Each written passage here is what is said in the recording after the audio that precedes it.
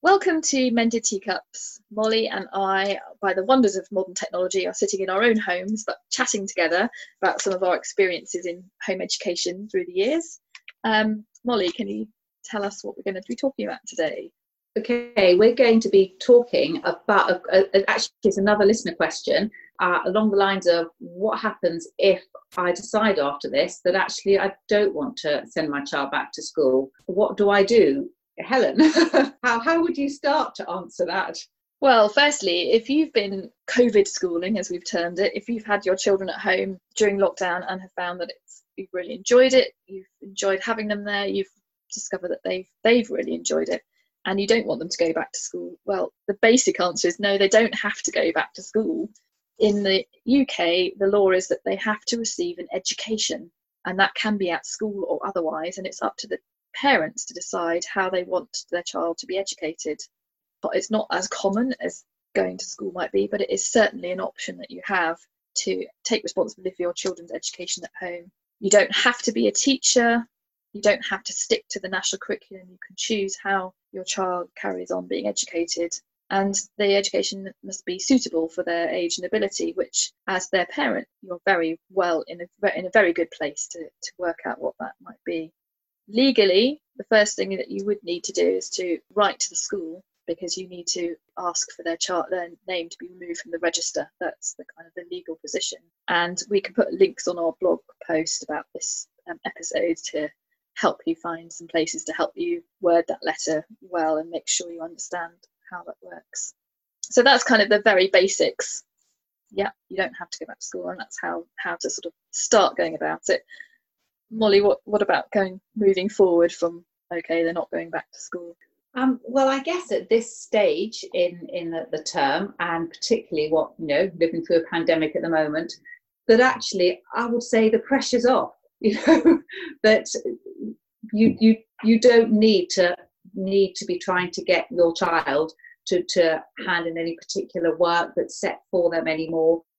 And obviously that is very helpful, if your child is going to continue to and will be going back to school. But actually, if you're going to take this different route, then actually I'd say, the pressure's off and just start enjoying it. You use this time now and this time all the way over the summer holidays, just simply to, in a sense, to observe your children, to enjoy being with them, to do things together, to see how they learn, what they're interested in. You probably know a lot anyway, and actually maybe jot some things down, spend some time with your children, your children, and talk about what they want to learn, what they're interested in, what are their favourite subjects, and also the types of things, for there are many different ways that you can learn about things. So actually spend time doing that initially, I would say, first thing.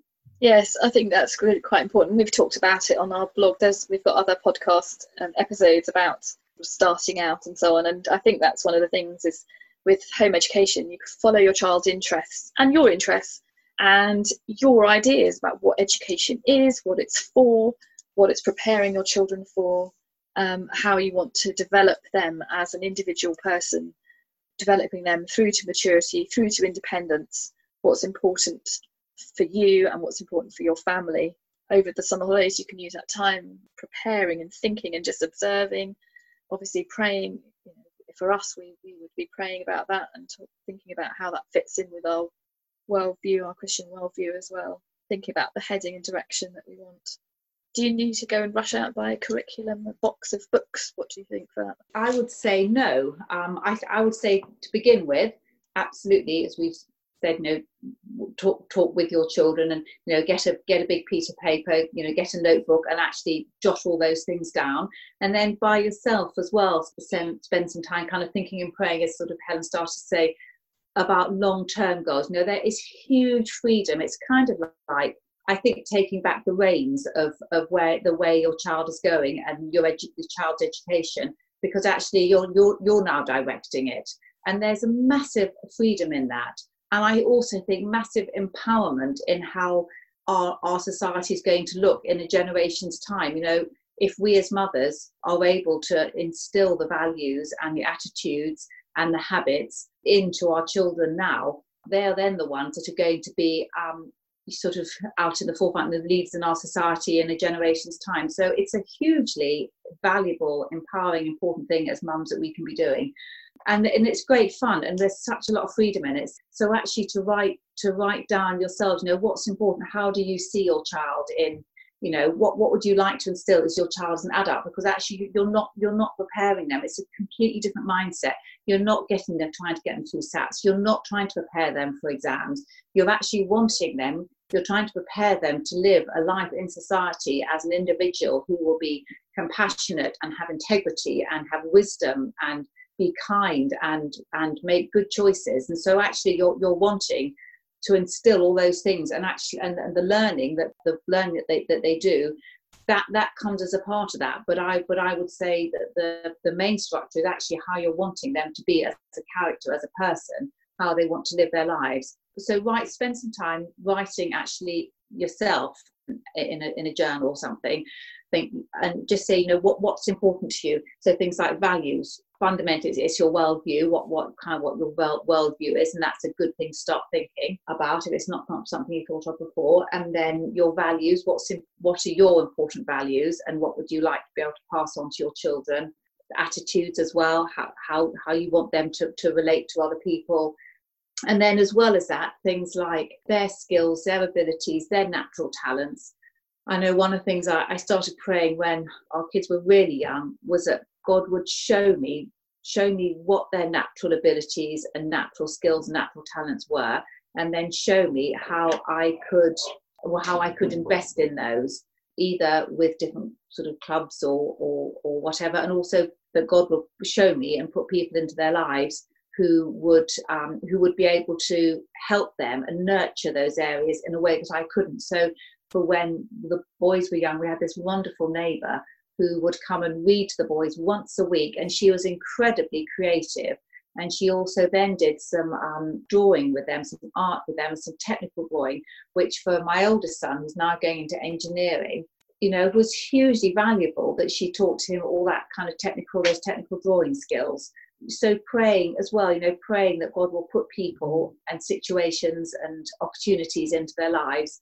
And it just becomes an incredibly exciting adventure, because you can't see the road ahead, but you can have some kind of vision and some goals, and I think those change as they get older, as they're little. But actually one of the goals you might think, actually, I'd just like to be able to, for my child to only be able to tell them, ask them 3 times to put their shoes away, and actually if they've done it after the 3rd time, that'll be a win situation. So it's kind of simple things like that, whereas as they get older, it's starting to take a bit more responsibility for their work, and they're starting to have a sense of pride in what they've achieved. And so it sort of changes as you go, but to begin with, just think big, and it's exciting. It's a whole new adventure. So dream a little bit. What about, I was just thinking, maybe people with more than one child in lockdown has thrived at being at home with their family, but the other child is just really wanting to be back at school, and that's the place that they would be best. But would you recommend a kind of a splitting of the family like that? Would you recommend, or do you think it should be all in or all out? I certainly know, and I know we both know families who that does work for. I think it can be problematic, because if you want to go out and spend the whole day out doing somewhere, because actually home ed is a lot of outside time rather than inside at the house, then actually you do have to be home for the 3:30 pickup. But friends can pick up as well. And actually the other thing is that no decision is final. Different things are going to work for different families, and no decision is final. And if a child is really enjoying being at home, and that looks like it's going to be the best thing, and for the other child the best thing is going to be going back to school, then if that can work for a family, then you're never going to know unless you try it. So you can always go back on things, but I would still give it a go, because otherwise you'll never know. So it's difficult to say, isn't it? Families are different. I don't know, what do you think? I think as you say, both of us have got all our children at home, and we have got in our home ed support group, there are families who've got one in and one out, or whatever combination, because that's worked best for them for their different reasons. And I think, yes, you may well have a child who you feel needs to be at school and a child who you feel needs to be at home, and home education is, if it's anything, it's flexible. Yes, you'll have the school run with the one child, and that may limit your day, but you can make your day work around that. Of course you can. And even if you decide that a child could be at home for a while, it doesn't have to be at home forever. You know, you don't have to decide, if I do home education this year, that's it, I'm home educated forever. Perhaps you might find that for this year, it might be the best thing for you. You can decide, well, we'll commit to home education for a year and see how we're going, see what the situation is at the end of the next year. That's, for me, that was how we got into home education in the first place. We felt that the age of 4 was very young to be going into a formal learning environment, and decided to keep our firstborn home until 7. Well, by the time he was 7, we were quite enjoying home education, and we carried on, and he didn't actually go to school. But that was our original approach to the whole home education thing. Of course, another issue to think about is if you've got both parents working, that makes a bit of a difference about home education. What do you have any insight into that, Molly? What do you think? Yeah, well, again, we both know parents who are working, single parents who need to work outside the home and earn the money to pay the mortgage, and somehow or other they do jiggle it. And actually, there's a new education consultancy startup, which I think we referenced to last week, but we'll put the link in again, with a very inspiring mum who does work as well outside the home. It's quite inspiring what she does at home, but also do need to pay the mortgage and work outside the home. So yes, so actually we'll just put the link into her, and I would recommend you just look at her website. Yeah. And we'll put links to other episodes where we've talked about some of these sorts of issues as well. And one other thing that you kind of touched on, and I think is quite interesting in terms of looking ahead at perhaps your child not going back to school, is the whole involving other people. And you talked about a neighbour. My in-laws were quite interested that they could be part of the home education. And my mother, who was a nurse, she's got involved at different times speaking about biology with my children. It's quite a nice thing for other people in the family or other friends to be connected with your children and their education, and seeing that education comes from a variety of areas and variety of people that you already do know. You think through the sorts of things that you'd like your children to be exposed to, you can find them. Yeah, and I think you touched on curriculum as well, and I think we sort of were both talking before and saying, actually, if we choose a curriculum, it needs to be a servant, not a master. We don't need to be slaves to a curriculum. And I think also there's also a balance, and each person will find this for themselves. And if you're like me, you'll make some mistakes, but you'll kind of work it out. Is the balance between reading and being inspired by different kind of educational philosophies, like the Charlotte Mason philosophy or the classical philosophy or Waldorf. I've never worked out what that one is, but I know people follow it. So all sorts of different things, which is really useful and fantastic, to be inspired by those, and to learn from those others who have walked the path before, but also being able to own your home ed for yourself as well.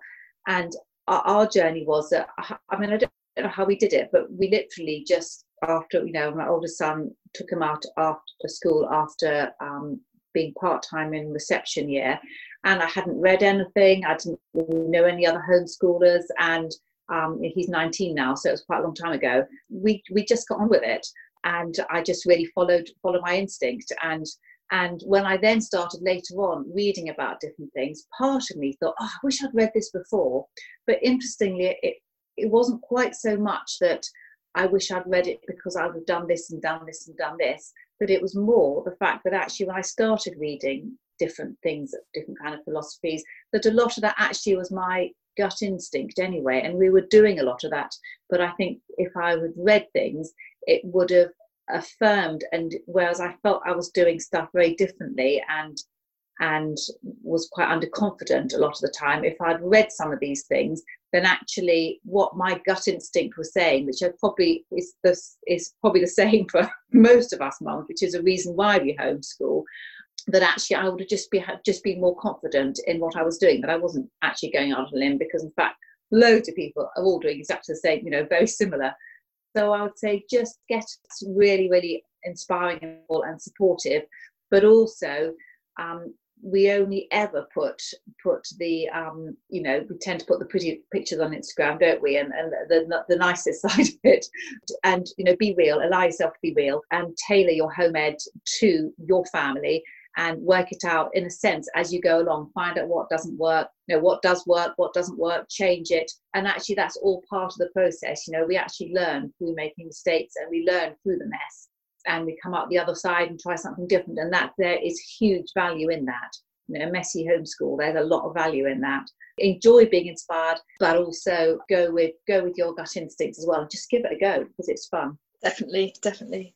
Well, thanks for listening today. We hope you found something to inspire you, to encourage you in your walk. And if you have any questions, then do ask them on our blog or our Facebook page. We would love to hear from you. Thanks for listening.